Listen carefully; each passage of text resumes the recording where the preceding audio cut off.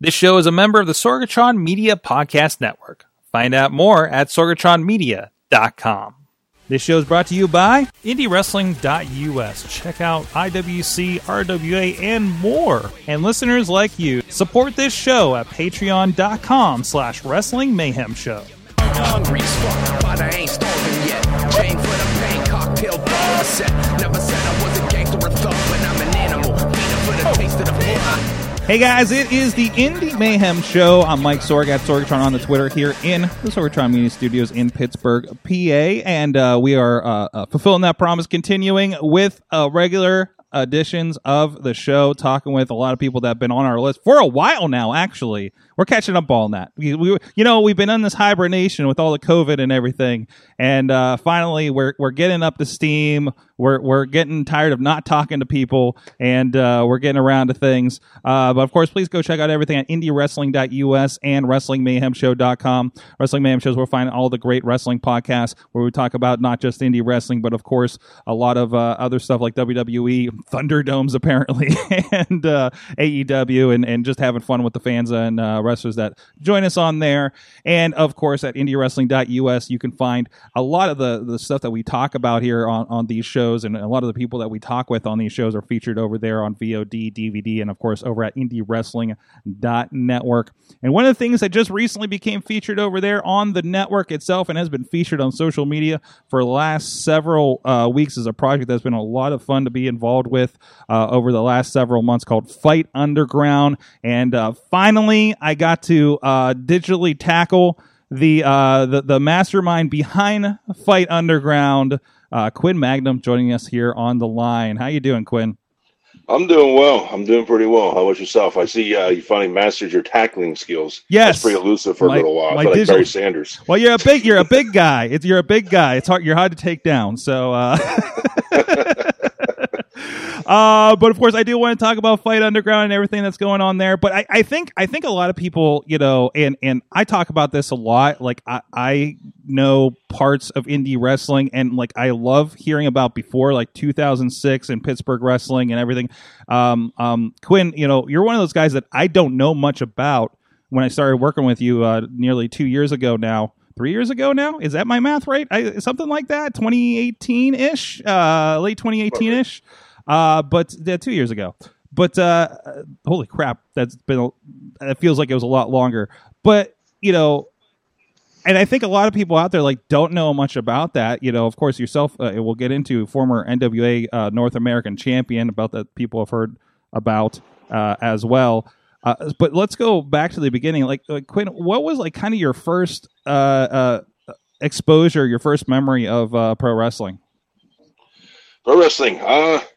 Honestly, I didn't actually start watching until I was probably, I'd say, 10, 11 years old. So I wasn't like a young kid watching or anything like that. I do remember my grandfather used to watch it all the time. NWA is what he would have on. And I grew up a Catholic. So what that meant was catechism on a Saturday. That's what it was back then. It was on a Saturday. So what would happen was my grandfather lived like 2 blocks from the actual church that we went to for the catechism, right? So as soon as it was over, I would go down to my grandfather's. Well, I catch him a couple times watching wrestling, and I'd be like, what's this stuff? This looks pretty cool. And one of my first memories is Ricky Steamboat hitting the ring in the old NWA. It's probably, what was this, 84 maybe, something like that. Wow. And, clearing the ring and everything else, and I'm kind of hooked. So then every time after that, I would actually run out of the church and down to my grandfather's house to catch as much professional wrestling as I could. And from there, I just was hooked. That's when we first started getting cable out my way, because I lived out in the country. So we didn't get cable until like 1985, but then at that point, it was like I was watching WWF, I was watching NWA. I was, World Class Championship Wrestling was big back then, AWA. Anything I can get, watch. That was pretty much it. And any information I got, I thought was like inside information, came from the magazines, which we all know is a work. So, so you had for the mid '80s, like you were kind of blessed with like a high exposure and accessibility to watching. It sounds like. Oh yeah. I honestly, and this is weird, I can't remember what I did 20 minutes ago, but I can remember my wrestling schedule from 35 years ago. Let's see. NWA was on at 8. like 8 to 9. It was like their 1 hour little show or whatever. It was on TV. Mhm. It's on TBS. I think it was on TBS. WWF would come on from 10 to 11. And then NWA would come on Fox. It wasn't Fox then. It was, WPGH or whatever, Mhm. from 11 to 12. And then 12 to 1 was like WWF Challenge or whatever. Then you had to wait till like 4 o'clock. 4 o'clock was World Class Championship Wrestling. And occasionally you pick up NWA around the 4:35 o'clock, so you're switching back and forth. Then you had 6:05, which was NWA. So that was my Saturdays. Jeez, I thought my Monday nights watching Raw was a lot. Yeah, I mean, eventually after a couple of years, you kind of down. You know what I mean? It's like, okay, well, I don't really need to watch the 8:05 one because Yeah. kind of recap on 6, so on and so forth. And World Class kind of went off, and then for a little while, I think they did have USWA. I might have been on ESPN in the late '80s, something like that. But yeah, I tried to catch as much as I possibly could. I never actually attended an indie event ever in my life until I actually went to train. Wow. And I only ever went to one wrestling event my entire life leading up to that training, and that was because I won a local radio contest to go to the Civic Arena to watch the NWA. This is right when Dusty Rhodes just got reinstated after being the Midnight Rider. That's how long ago that was. Which I think maybe a more recent kind of analogy to that, I guess if people remember the Mr. America Hulk Hogan angle in WWF, like maybe 15 years ago, like it was basically the Midnight Rider that Dusty did, right? Yeah, it's the same thing. And Dusty actually did Midnight Rider twice because he did it in Florida. And he took it from 1970s when they did it down in Mid-South and everything else. I mean, it's all recycled. You know absolutely. I mean? Absolutely. So that's awesome.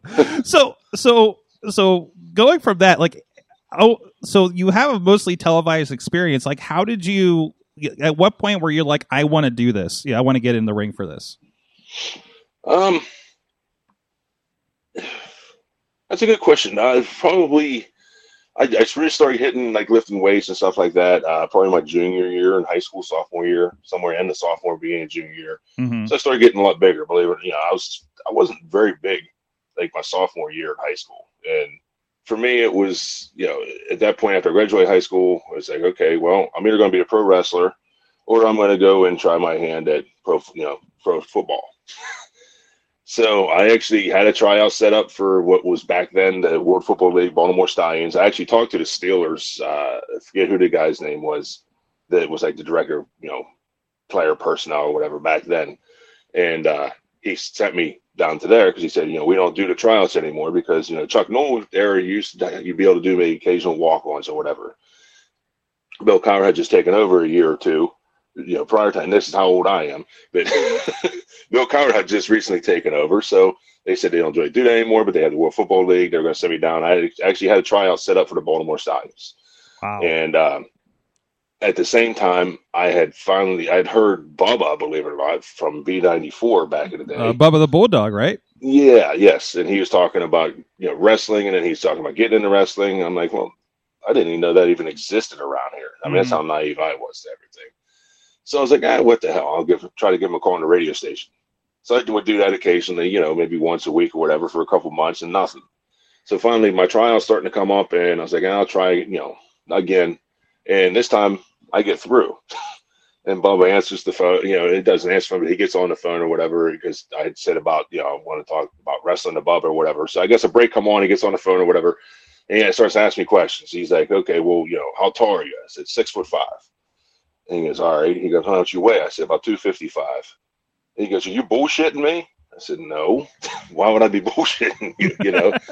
He goes, and he's like, I don't. He goes, are you sure? He goes, you're not bullshitting me with this, 6'5", 255. He goes, how much do you bench? I said, well, I don't really max out anymore. I just do, according to his NFL scouting combine, how much I can bench press 225. And at the time I was doing maybe 24, 25 times. Yeah. I was actually in shape, but so that's he didn't believe me. It took him like, he's like, I'll call you back. And he calls me back and he's asking me the same questions. So you're not bullshitting me? I'm like, no. I didn't realize that, being a wrestler and working people or whatever. Mm-hmm. So finally he's like, okay, I'll get you in touch with our trainers. I said, okay, well, who are they? He said, Paul Atlas and Brian Anthony. Well, I'll be honest with you, I didn't know who the hell either one of them were. Mm-hmm. Mm-hmm. And I thought because of like what I just said earlier about the wrestling magazines, I thought Brian Anthony was Dirty White Boy Tony Anthony from down south. And I'm sitting there thinking to myself, well, how the hell did this guy come from down in Tennessee all the way up to here to train? You know, no clue what I was walking into or anything like that. But that's pretty much how I got into it, because it's just the fact that I loved wrestling, I loved football, and quite frankly, school. Let's just say I found other things that were very good at getting me out of school. Mm-hmm. Mm-hmm. Okay. So, we'll stick with that. So you go from that, and again, not knowing the underpinnings of how wrestling works, even at the indie level. So you walk in, you got Paul Atlas and Brian Anthony, which were the wrong crowd collectively, correct? Yes. Yeah. So, and we have plenty of stories on that if you want to go listen to the Paul Atlas episode. And I think he has more stories to tell me, so we have to get him back on again. So what was your first impression going from, what you're reading and seeing in NWA, and then walking into that training facility that first day? Actually, it was a Wednesday that they used to meet once a month on a Wednesday, and like all the wrestlers would come and do the meeting for the Wednesday, and they go over the card or whatever, the upcoming card and who's on it, and you do the practice matches, and it's a way to get everybody there to and evaluate their progress and so on and so forth. So it was actually a Wednesday that I went there. So I walked in and there's already a bunch of guys there. The first person I met, Gentleman Joe Perry. He came up and he shook my hand. He made me feel really very welcome. And I was like, okay, well, this dude's pretty cool. And he's talking to me, and cracking some jokes and feeling a little bit comfortable and stuff, and then I met like Crusher Hansen, who then was Bone Crusher, and Mad Mike, who wasn't Mad Mike quite then. He might have been Jester. Sorry, Mike.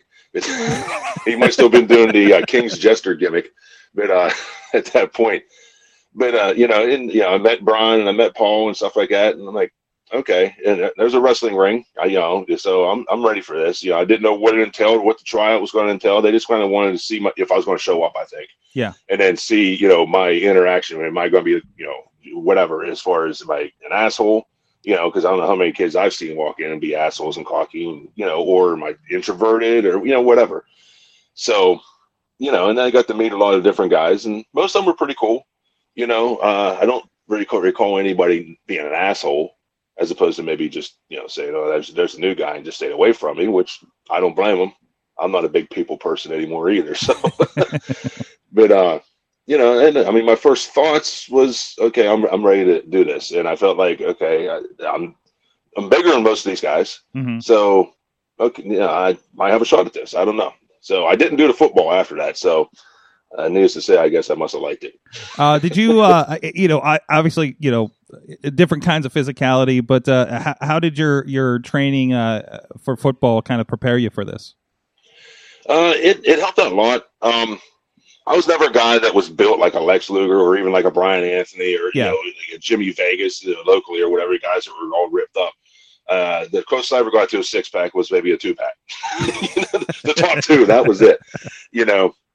But I mean, I was in shape, and cardio was a big thing. I was like running a mile, my 40-yard was under 5 flat. So, which was pretty good for a country boy that, was basically just training himself back then, I was into the lifting, so I was doing a lot. I was able to leg press 1,000 pounds at one point. I squatted over 600 at one point. And I don't know why. That's probably what's wrong with my knees now, so it was just basically, I felt like I was in decent shape. I actually cut down to, I was like 270. I cut down to like probably between 250 and 255. So I was a lot leaner, and guys like Crusher and them were like, oh, he was skinny. Well, no, actually, I was a little more in shape than what you were, buddy. Awesome. So going from that, like how long did it take you to get in the ring for your first match? Okay, so that's an interesting scenario there. That was I walked in right as a group had left PWX. That group included Vince Caplack, Sean Evans, The Beast, Run the Beast Williams, and several others. Like, there was a big group that had exited. So the roster was kind of, obviously missing a lot of personnel. And this is the late 90s? This was 96. Okay. I believe. Yeah, probably mid-96. So I was kind of fast-tracked. I had only trained for maybe 3 or 4 months before I actually did my first match. Mm-hmm. And I can tell you right now, I was not ready. Not at all. Because I mean, I did my first match, I did another match, and then I was out for a couple months, and then I did another one like in December, a couple in January.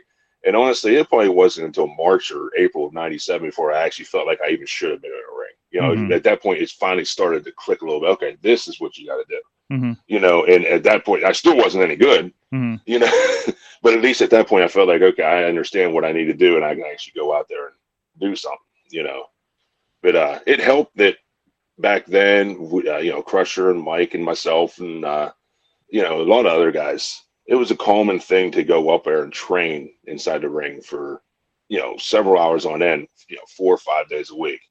And a lot of people will say, oh, okay, that's just them saying that. Now, that's actually the truth, because we actually, that's what we did, back then. It wasn't, going up once a week or once a month and then wrestling a couple of matches and then some shit dog promotions or whatever.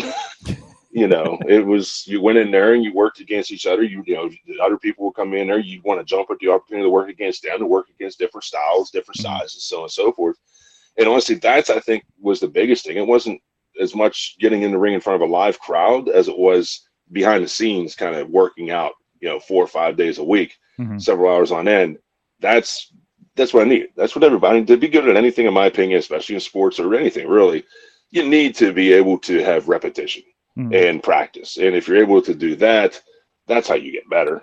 You're able to evaluate yourself and say, okay, here's what I can do. Here's what I cannot do, so, and stuff like that. So. Yeah, I remember, myself, high school sports, and I think probably when everybody's looking at wrestling training, they need to look at how many times did you train for basketball? How many times a week did you train for football? The strength training and everything along with that, right? Like if your professional wrestling training doesn't reflect that, you're not going to get better. No, absolutely. And I'm a firm believer, and I tell my son and daughter this.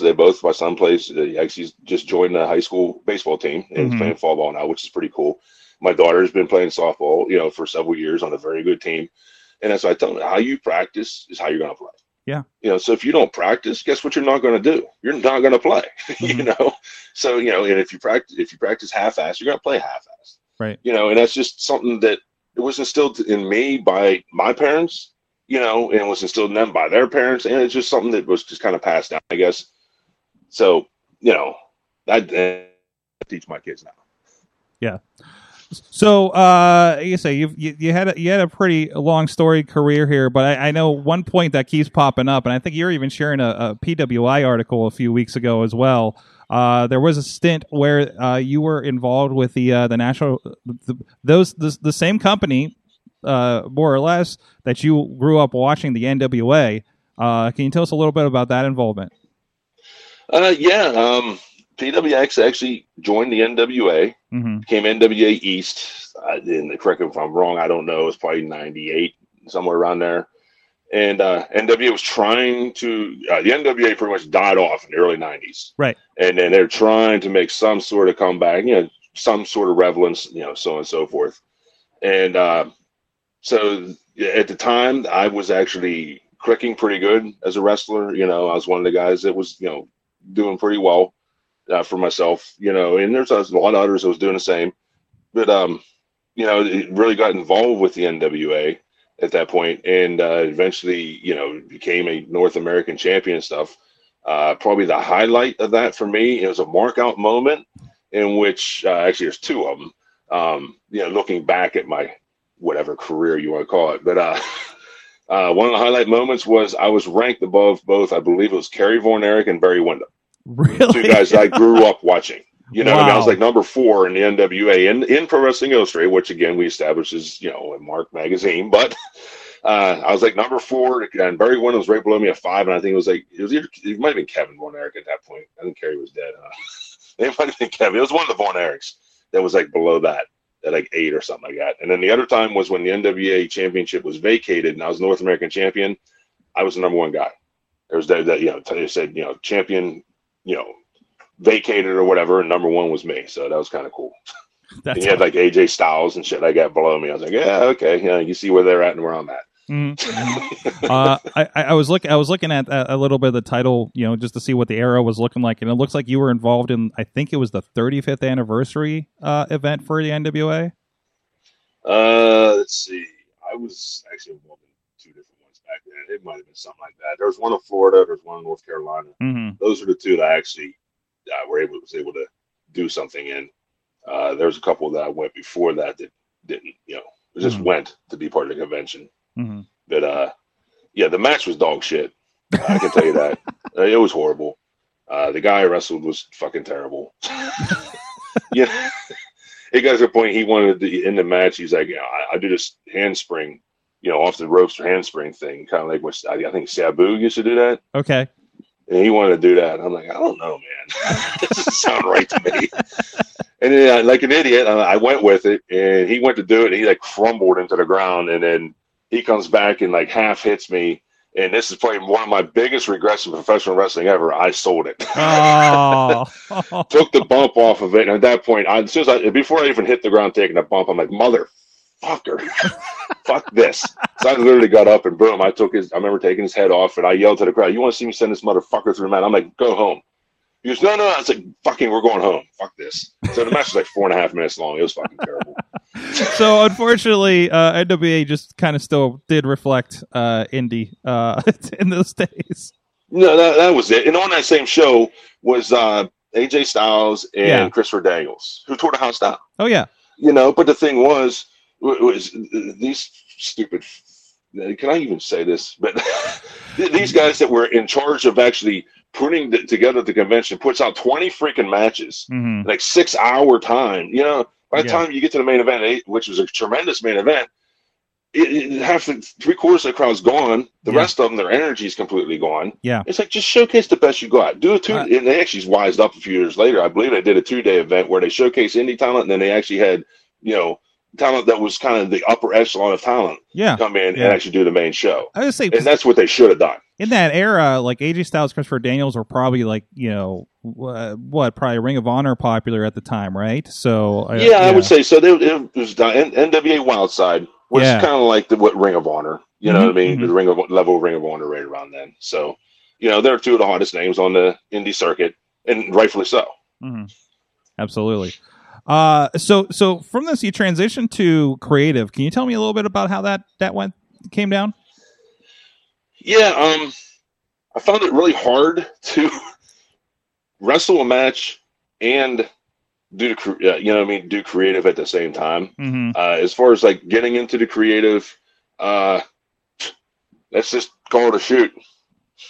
I'm married into the family.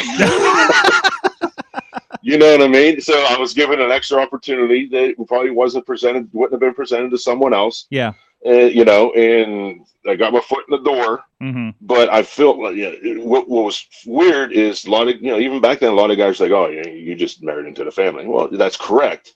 But what it did was it made it 3 times harder for me to gain respect. It made it 3 times harder for anybody that want to listen to it. You know what I mean? Because they're like, well, fuck, you're Triple H. Yeah. You know what I mean? So, so honestly, I felt like I had to work hard. It made me better at it. It made me better as a wrestler, I think, as a person, and as somebody's doing creative. I had to earn these guys' respect, twice, 2 times over, twice as much as I think anybody else. And the hardest one to do it with, the 2 hardest were Paul Atlas and T. Ranchula. But then again, you're talking about 2 guys that those are the guys that I set out to earn my respect, earn their respect. The most was because I knew they'd be the 2 hardest to earn. One of the most gratifying to earn respect was probably Sean Patrick, because he's just all around great dude. And the thing is you earn Sean Patrick's respect, then the guy will take the shirt off his back for you. So that was one of the most gratifying. But the 2 I set out for were T. Ranchula and Paul Atlas to earn the respect. And once I got on that side, with them to where the jokes, I was in on the joke, you know what I mean, or the hazing or whatever, then that was like, okay, well, now I know I've achieved it, if that even makes any goddamn sense. So you're given that opportunity, and I know, like, talking with you, it seems like you don't want to be on screen, you don't want to be presented like we're like it's a marvel we got you here today. So was that kind of like a separation from that, to not be that guy that's putting yourself like over on the card kind of thing, or just kind of just changing your attitude towards the creative? It was probably a little bit of both. being on the creative side, I never really felt like, I never really felt like that I should have showcased myself, but at the same time, I felt like that I still had, enough ability to be able to be showcased, if that makes sense. And it just got to the point that for me, it was like, well, if I just remove myself from the scenario, then I'm not putting myself over as a champion, which I can proudly say I never put myself over as a heavyweight champion as a booker. And that's a rarity. So, tag team champion, here, yes, that's fine, whatever. But that's I'm currently reading Jericho's first book, and it's like, and I went to this promotion and I met this guy, and of course he was the champion. Imagine. And that was a common occurrence back then. Oh yeah, and I want to say it's almost even more common occurrence nowadays. I feel like, and that was the thing. Is like, to me, it never felt right. Yeah, it's like, okay, you're in charge of saying who is winning, who is losing, who's going to be the champion. You know what I mean? Why would you? I don't know. And I understand the argument of I can trust myself the most. Yeah, I'm the most consistent. You know what I mean? I know I'm not going to screw myself over. Yeah. Which again, I'll argue that point because I know I've known myself to screw myself over several times. So, but at that point, it just got hard to really wrestle a match. And do the creative and be able to, maintain and watch everything that was going on and be able to react accordingly, because there's a lot of shit that happens that you need to react right there and then, make a snap decision. And if I'm going over a match in the back and I'm for myself and I'm not able to make that decision, well, that affects the show. That affects other wrestlers. That, it affects fans, it affects a lot more people than, just myself. So it just became easier, to just kind of phase myself out, and if needed, I would, I kind of made myself kind of like a territory kind of guy, an old territory kind of guy where I'll disappear for long periods of time. And all of a sudden when I show up, well, guess what? Okay, well, that's kind of cool. Stick around for a couple of shows and disappear again, you know? And that was, it worked, but that was the thing was and I'm big time firm believer now. I don't want, as far as this Fight Underground, I'm sure we'll get to that, but as far as Fight Underground now, I have no desire whatsoever to be any part of anything. I reluctantly am doing this with you, to be honest with you. It's not about me. It's about other, showcasing the young talent that's coming up through. It's about having the guys that helped pave the way years ago to actually go on and entertain still. Be able to entertain and give their legitimate opinions, legitimate debates. And that's kind of what we're hitting for, and I may throw them a curveball here or there and not tell them something when we're live and see what their real reaction is going to be, and you're smiling because, it's, but the thing is, that's, I don't know. It just, it makes for a better, more realistic creation, and I've always been big on that. Growing up with the NWA was a lot more reality based than what the WWF product was back then. And I was a much bigger NWA fan because my grandfather's what, got me watching wrestling, and that's what he watched. So let's talk about this. So you were, of course, booking at PWX. It is, since I've obviously separated from the NWA for a while. And then, I know, I've always tried to keep an eye on, especially over the last several years, of what's going on in the area. And all of a sudden, this Fight Society idea keeps popping up. At the beginning of 2018, I believe. And I think I went to the second show ever, and it was a different presentation. What was that? Why, what was the transition there? What was the idea between the transition there? It was to try to create something different. To try to create, again, something that's a little more realistic based. The idea of Fight Society, there's parts of it that was rolling around in my head for a couple of years. I felt like where PWX was at that point, I didn't feel like we can compete with some of the other bigger the IWCs and the RWAs. They were, let's just go ahead and shoot with it. They were kicking the shit out of us on a consistent basis, not just, hey, they outdrew us or, whatever. They had, more views on something or whatever, this time, but we got them a couple of times later. It was a consistent trouncing for years. And it just got to the point, and it was like, okay, well, by continuing to do the same thing over and over, it's just this definition of crazy to me. Mhm. Expecting a different result by doing the same thing over and over, it just isn't going to work. So let's try something that's out there. Let's try something. We got nothing to lose. When you're at the bottom and you're looking up, there's nowhere to go but up. Unless you just want to continue to tread water down at the bottom with the rest of the scum. And I don't want to do that.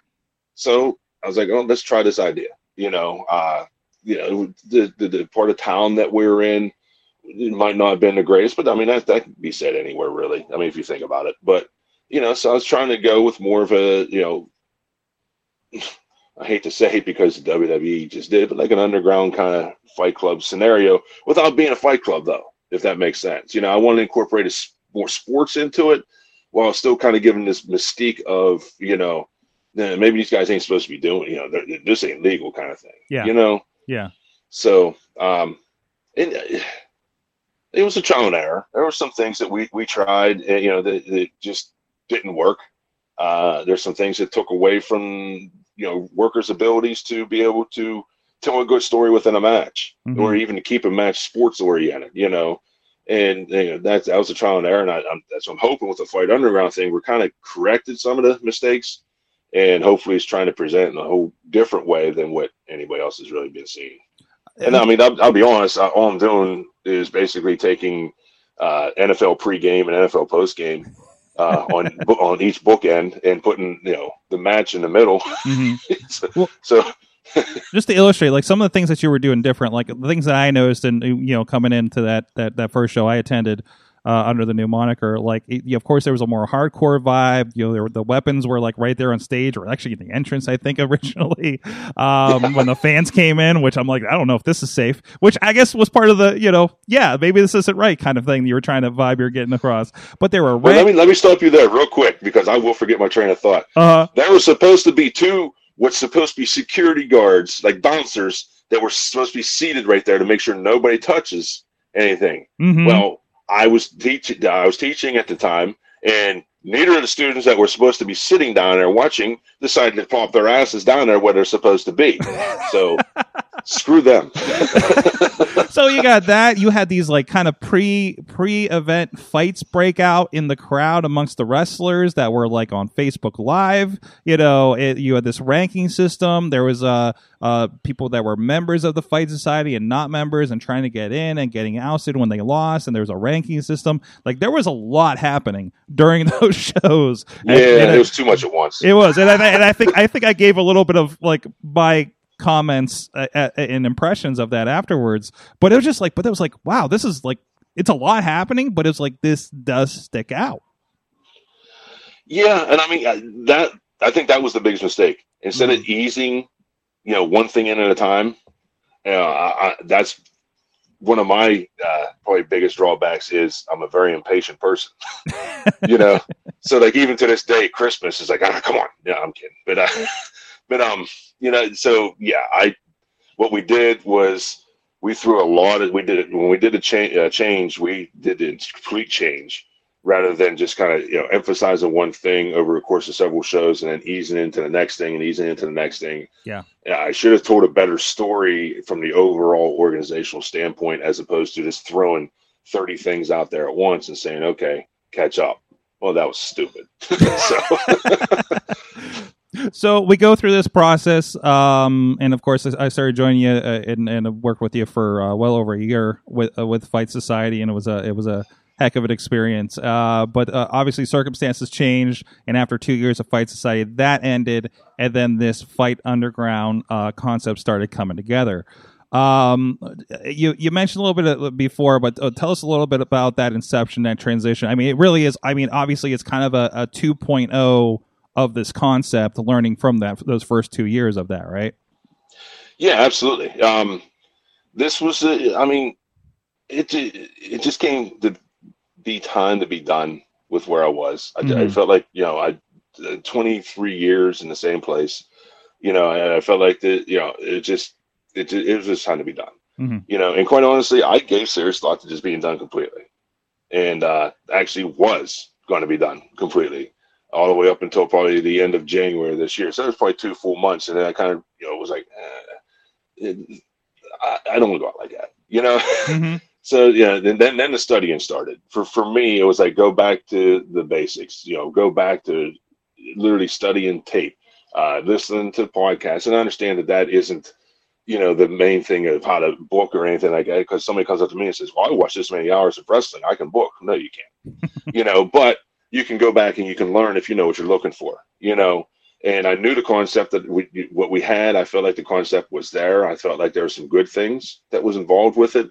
There was other things that needed to be changed so that, kind of be able to tell better, again, I use the term stories, but be able to tell better stories with it, make things make a little more sense, make things a little more reality based, and I don't think that we necessarily needed hardcore with that, So get rid of weapons, make the weapons. We're in a point now where you need to make the weapons actually mean something. Mm-hmm. So, if you're in a bar fight and somebody takes a steel chair and clobbers you over the skull, chances are you're going to go down and stay down. So that's the concept. They're reality based, mm-hmm. as opposed to 17 chair shots and you keep getting back up. My God, what are you going to need? A shotgun? But for me, it was kind of just going back and relearning the art of professional wrestling. And I spent probably a good 4 or 5 months just doing that, just studying anything from all the way back to the 1940s, all the way up to even today, mm-hmm. and with a specific focus on knowing what I was looking for, what I wanted to do, and not only just in wrestling, but even like this sounds stupid as hell, but like movies. Yeah, you can actually get a wrestling story out of a movie. You get the wrestling story out of a freaking TV program, if you think about it. You know what I mean? So just kind of studying just different movies and mannerisms and how the story is told in a movie. Classic movies, new movies, blockbusters, whatever. Just not watch them to be entertained as opposed to watch them to how they're presented. And then also sports. The NFL. I just told you a little bit. The NFL is probably the best at it. Basketball does it, hockey does it, even baseball does it. But where they have the pregame kind of thing, they pregame show stuff. Then they actually have the presentation of the actual sporting event, and then afterwards they recap what's going on. So it kind of clicked to me. I was like, man, that's kind of what I wanted to do. That's what I kind of wanted to do a couple of years ago. But it's like now with you on board, we have the capability of actually doing it and doing it well. Mm-hmm, mm-hmm. So quite honestly, you being on board is what really reinvigorated me, to be honest with you, because now I knew that I had, I can put a vision out there. I had a good group of guys, core group of guys that is involved with this that, I wouldn't trade in for the world. Mm-hmm. And, so I knew I had the core group, and then with you on board and Missy on board and stuff, now all of a sudden we're attacking every facet of what we need to attack to make this work. And, while we haven't actually had a live match yet, we haven't sold a ticket yet. The thing is I feel like that we all should be patting ourselves on the back that over the course, when did we do this? When was the first one? The end of June? Did we show the first one? Yeah. The actual match? Yeah. Okay. Well, from there until today, we're just under 100,000 views of just our matches. Now think about that for a second. That's only 10 total matches. That's mm-hmm. one card, basically, one mm-hmm. wrestling card. Yeah. So any wrestling organization that can put on one card and get 100,000 views on it, I would say is a success. Yeah. So I can quit now. I'm done. if we don't have area 2, so this has been in a little bit of the concept there, but I guess we can say like there was going to be a live show. Obviously, there was going to be a lot of live shows for a lot of people. Yes. Right. We can say, and I don't know if you want to kind of speak to that and kind of the transition, because I know what we did with Fight Underground, like a version of it was going to happen before the first live show. So this was not a full change for COVID, but it was kind of a lucky plan that was already in place. Yeah. If ever there was a wrestling organization that benefited from COVID, it was us. You're right. I mean, it's horrible to say. Yeah. But I mean, that actually, you're absolutely right. Because I mean, you're involved with the whole conversations going back and forth. The idea of what's being presented out there now was always in the plans dating all the way back to January. Yeah. It was somewhere around there, right whenever it was like, okay, well, here's kind of the basic idea that I have, and then that's whenever I really kind of got into the study of, everything. You know what I mean? And yeah, it was there. And it was kind of more of a way to present, like, something that's like almost like an infomercial to get people into the doors of a live event. But yeah, we had a live event scheduled for beginning of May, wasn't that? Is that what that was? It right, was right? Late May. And then we found out somebody else announced before we did, and then we were going to kick it to June, and then everything fell apart in March. Yeah. So it kind of, like, before we could solidify anything even for that, from what I remember of the planning. And then I think the idea was we were going to have, like, this whole envelope invitation, like, idea was going to be, how you got on, you as a wrestler got onto the first actual show. Like, and then we've been like kind of, these filmed in a secret location kind of ideas, and that was going to permeate throughout. Like, I think we're going to do like these matches with string in between all the live shows. We didn't have to do a monthly like kind of idea, and then that was a very kind of online focused concept. Yeah, and honestly, I think it's an untapped. I still think it's an untapped thing as far as online. Mm-hmm. I mean, when you advertise for a live event, should you only advertise on Facebook? Hell no. Mm-mm. You should be advertising a hell of a lot more than that. But at the same time, a lot of people don't take advantage of the opportunity that's sitting there, as far as like whether it be Facebook or Twitter or whatever, YouTube, whatever. To be able to present, you can go out there and do anything you want. You can present anything you want. And honestly, it's kind of what we did. We didn't even put on a match until the end of June. We did the Fight Council meeting. We were just sitting there talking, but it was kind of a hype. And, and the thing and I can tell you right now, I've been tracking the numbers, and I'm not going to inflate them and say that we got 13 million people watching on Roku or something like that. But, but we were getting consistent, like 700 to 1,000 views, just on the Fight Council stuff. Yeah. Like every Wednesday night. And I mean, and the fact that a weekly thing and our views are still staying consistently within that range for the most part. There was one time that I got lazy. It was in the middle of whenever I was moving. So that I forgot to completely put it out there and stuff. And I think we only had like 500, but that's my fault. But I mean, still, even 500 isn't that bad. Yeah. Yeah. For just throwing it out in the world, like, that's not bad. Yeah, and then the Brandon's thing with the Inside Out, showcasing more of the wrestlers aspect of it.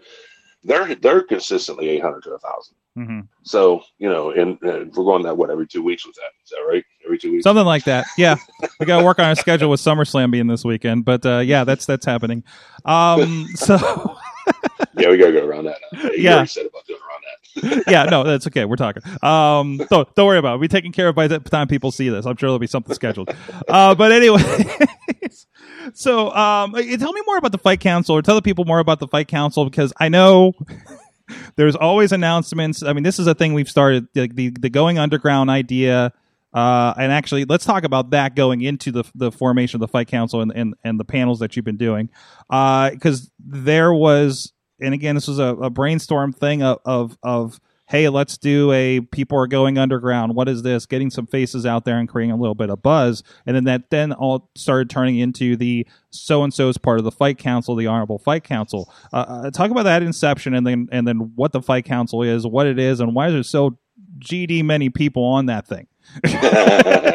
Yeah, see, that's the common question. So the going underground thing, I actually approached you that one night whenever I come up to your studio. You remember that? Yeah. It's like, hey, I got this idea. You came up for a meeting, up for a meeting and started playing video games for the next 2 hours. So yeah, exactly. But I came in, I was like, man, I got this idea. I don't know if it's going to look any good or whatever. And then I told you it, and it took about 20 minutes or whatever to kind of wrap your brain around it. And you're like, okay, let's go try this out. And then you did it, and you showed it to me. I was like, yes, that's exactly it. Mm-hmm. But it was kind of an idea of up close and personal. Hey, this person just went underground. Well, what the hell is underground? Mm-hmm. Well, that's the question. Mm-hmm. That's what we want. I wanted people asking the question, what is underground? Because now, when the next one comes out, what is this? And it actually worked, because next thing you know, I personally had people, I know other people, others that had said they had people say, well, what's this underground thing? How can I get in? How can I join? Well, that's just it. We don't want you to join. You got to be asked. Yeah. Because human nature is what? you know, the second that it's given to you, okay, well, I got it now, you know. But if you're continuing to want it and want to chase it, you know, and being told no, oh man, you can't do that. That's exactly what we did. There was a moment where I was filming a couple of the underground videos at another wrestling show, and somebody like kind of came around the corner and was just like, "Are you doing what I think you're doing?" and had to have a conversation like, what is this? What's happening? What's going on? Like, you know, I got cornered on it, you know, from somebody who's actually, actually, it was the ref that's now part of the underground. So, you know, he's a prominently featured part of the underground. Yeah, he was not. He actually never even got an underground video. So. No, he didn't, did he? No, he didn't. That's no, crazy. He didn't. He just showed up with an invite the one time, or shortly before we started going with some stuff. So, sorry, Rev, we'll get you one. Yeah, there you go. There you go. But as far as the fight council, that was kind of a scenario to where, kind of just again the whole press sitting. You know, if the president's talking, they have the press sitting there. Yeah. You know, kind of questioning them, kind of thing. You kind of the same thing with the what's it called, the sports stuff, the NFL stuff. Your panel on your pre-show is a lot of times Bill Cowler, we mentioned earlier in the show, is a part of that panel talking about the game, right? Yeah, exactly. Yeah. So that's why I kind of was thinking, it's like, man, you do that and just kind of get a couple people, involved, you know, and what. After I got like a positive response from the first few, like Brandon and Chris Taylor, you know, and so on and so forth, Boomer Payne, Dylan Dean. From there, it was kind of like, okay, you know what? This is kind of a who's who of what was in Pittsburgh wrestling, you know, and kind of helped pave the way. So then I started thinking, you know, at least in my head was like, okay, well, you know what? This could be a way to kind of recognize the people that paved the way. And that's why you have so many people on here, because there is so many people that paved the way in years past, you know, and they contributed in a positive manner to professional wrestling in this tri-state area, you know, in one way, shape, or form, you know, whether it be behind the scenes, in the ring, connecting with fans, you know, maybe the work they did with even a specific fan or whatever. But every single one of them that is on this council is someone that deserves to basically be in what, for lack of a better term, is a local Hall of Fame. So, you know, and these are guys that, you know, definitely should be recognized for the efforts that they have given over the years. You know, they've given to the sport of professional wrestling. And yes, I'm calling it a goddamn sport, but they've given to the sport of professional wrestling. And I feel like, you know, I'm finally in a position that I personally can give back a little bit. You know what I mean? And as well as, like, you know, Paul Atlas, I talked to Paul about it, I talked to you guys about it, and everybody felt like it was, you know, a cool thing to do, a good thing to do. So it was kind of a way to kind of give back. And also, it does not hurt to have this much experience, you know, to help kind of guide the younger wrestlers, kind of oversee some of them, fine tune some of them, you know, in some cases.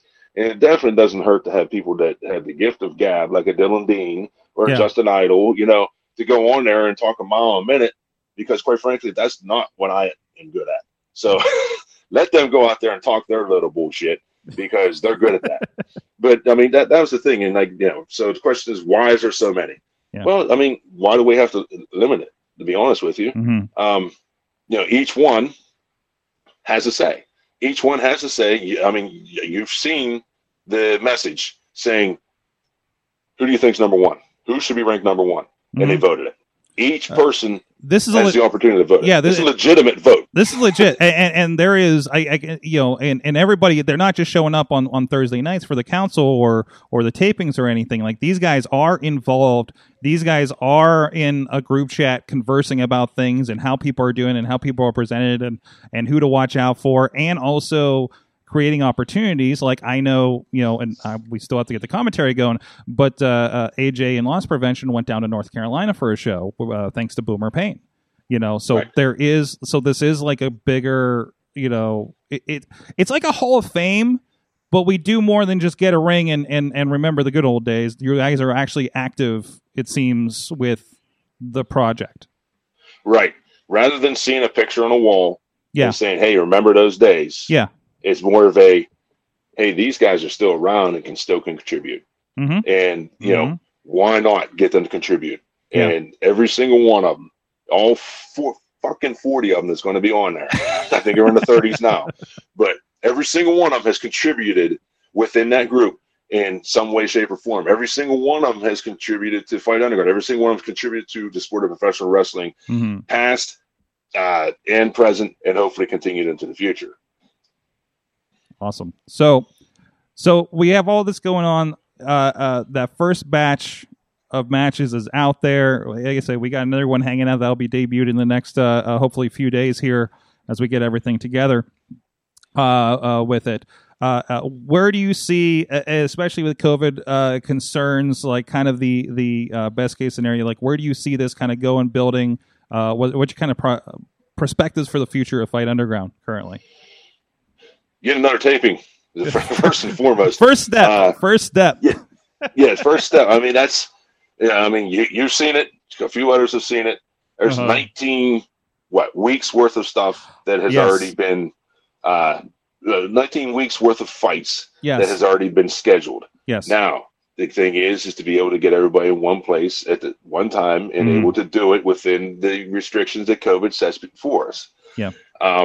So that's coming, but so to get that next set, to crown a champion is going to be the eventual thing. You know what I mean? That's I think we're talking about these rankings and everything, and I know some haven't even debuted yet, while some have only done one fight and so on and so forth. But once we get this next set of fights out of the way and done and stuff like that, I think we're going to kind of start seeing who the cream of the crop is. And at that point, let's see, okay, this guy's undefeated, maybe, you know what I mean? Yeah. But, whoever is at the top, let's see what they do against the other top competition. You got some guys that's going in there against some young talent, and they're doing what they're supposed to do. A Brohemoth is doing what he's supposed to do, and that's destroy somebody that is much smaller and much less experienced than him in under 60 seconds.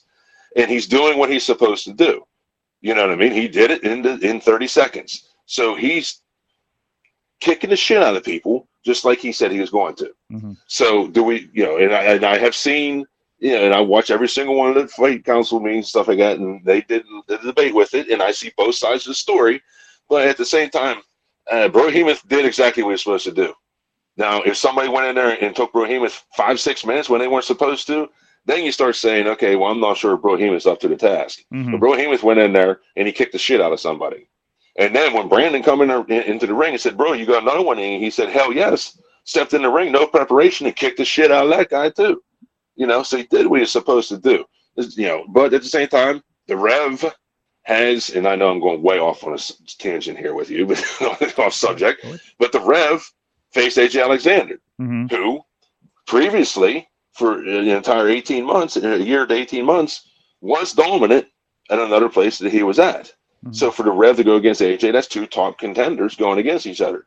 So, and JB Destiny actually made a good point at one point when he said, if you put the Rev against AJ Alexander in 10 fights, Rev's going to win 5, AJ's going to win 5. It just happened that Rev won the first one, and he's right. And that just goes to show the level of competition that they're going against each other. But at the same time, if like a Brohemoth or loss prevention goes in there and it takes them longer than what they should against somebody, well, then that's a problem. They need to start looking at what the issue is. But if they go in there and they destroy who they're supposed to destroy and look like a monster and act like a monster and come across as a monster, well, then they're a monster right now. And until proven otherwise, they're a goddamn monster. So that's my tangent on that. That's my opinion on that. But so to get the cream of the crop, we need to see who's going to separate themselves from everybody else. Is there somebody that can go 3-0? Is there somebody to go 4-0 or 2-0? Or do you get 2-0 against two really good competitors? At that point, that's where I want to see somebody's 4-0 against somebody that's 3-0, competing for the first ever championship in Fight Underground. And obviously the intention is to eventually get to live events. But when is that going to be? Some places like IWC, they got creative. They got very creative. They're like, okay, we'll go to a damn drive-in. We're going to have 250 people outside. Yeah. And you know what? It works. And there's other places. There's outside the state, down in Texas. I think Booker T did the same thing. I saw that. So what's happening is COVID, in a way, is making people become creative again within professional wrestling, which is a good thing. And by becoming creative, you're creating competition. With competition, you stay on your toes. Yep. And what benefits is good wrestling content. It also kind of leveled the playing field too for like those that had like a lot going for them. If web presence wasn't strong, it kind of knocked them down a peg, right? Yeah, as well. Yes. So, and that's like where I think where Fight Underground was able to come out swinging with things. So, and you never know. And even like I was sitting here, I was supposed to go to West Virginia, and again, outdoor situation, it got canceled for circumstances beyond anybody's control. So it's still a big question mark. Even just saying, hey, let's do outside shows. So I mean, this is a big question mark. We literally do not know what this will look like a year from now. We don't. We honestly don't. No, we don't. Yeah. So, but if something you can control, like a production like this, seems to be a sound thing for a new promotion, I guess. Yeah. Well, I mean, for us, it works out because we can use a little bit of downtime to maybe discuss and preview what's coming up. Yep. And we try to keep it simple. Area 1's complete. Why is it Area 1? Well, it's better than saying Season 1. Area 1's because we're in a specific area, and what we do is we go from place to place. Mm-hmm. And it's kind of like the old carnies in a way, dating back to how professional wrestling started in the old carnies. Travel from town to town or place to place and just set up and go. And that's what we're doing. Area 1, that was our underground. That's our specific spot. And there ain't nobody knows where the hell we even were except for the people that were there. Yeah. Same thing with what Area 2 is going to be. Yep. Nobody knows where the hell. And the only way you're getting there is through that damn invitation, which again is legitimate. I literally don't know where it is. Like well, see, it's still it's such a secret. You don't even know where to go. Yeah, we were like half a week from the almost scheduled Area 2, and I still didn't have an address. So this is legit. I'm not bullshitting anybody. Like I literally didn't have it yet. That doesn't reflect well on me. I'm like, can I get a Google map on this thing to see what we're working with? I don't know. The only thing you knew was on 14 acres of land. You're like, oh, cool. Yeah. It's just like, all right, I guess we can do something with that, right? But I hope it don't rain. Hey, that's all the big thing. That's all wrestling right now. At least you didn't have to refund anybody.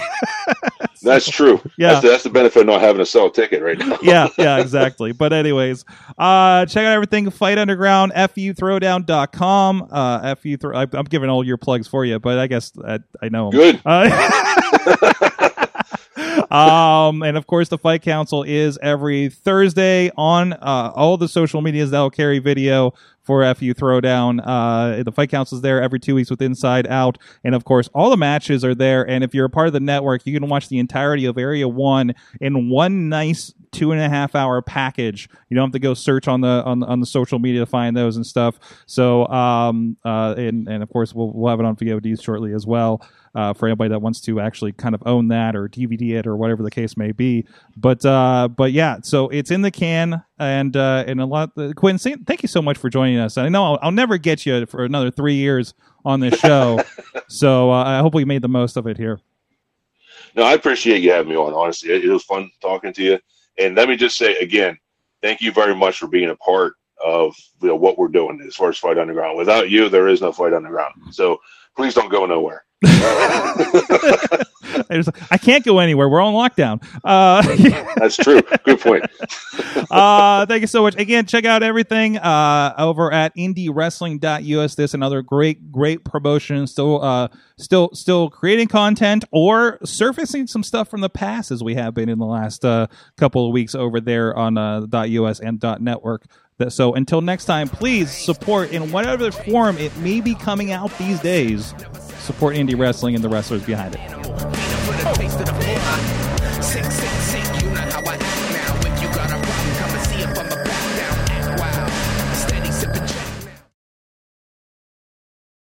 This show is a member of the Sorgatron Media Podcast Network. Find out more at sorgatronmedia.com.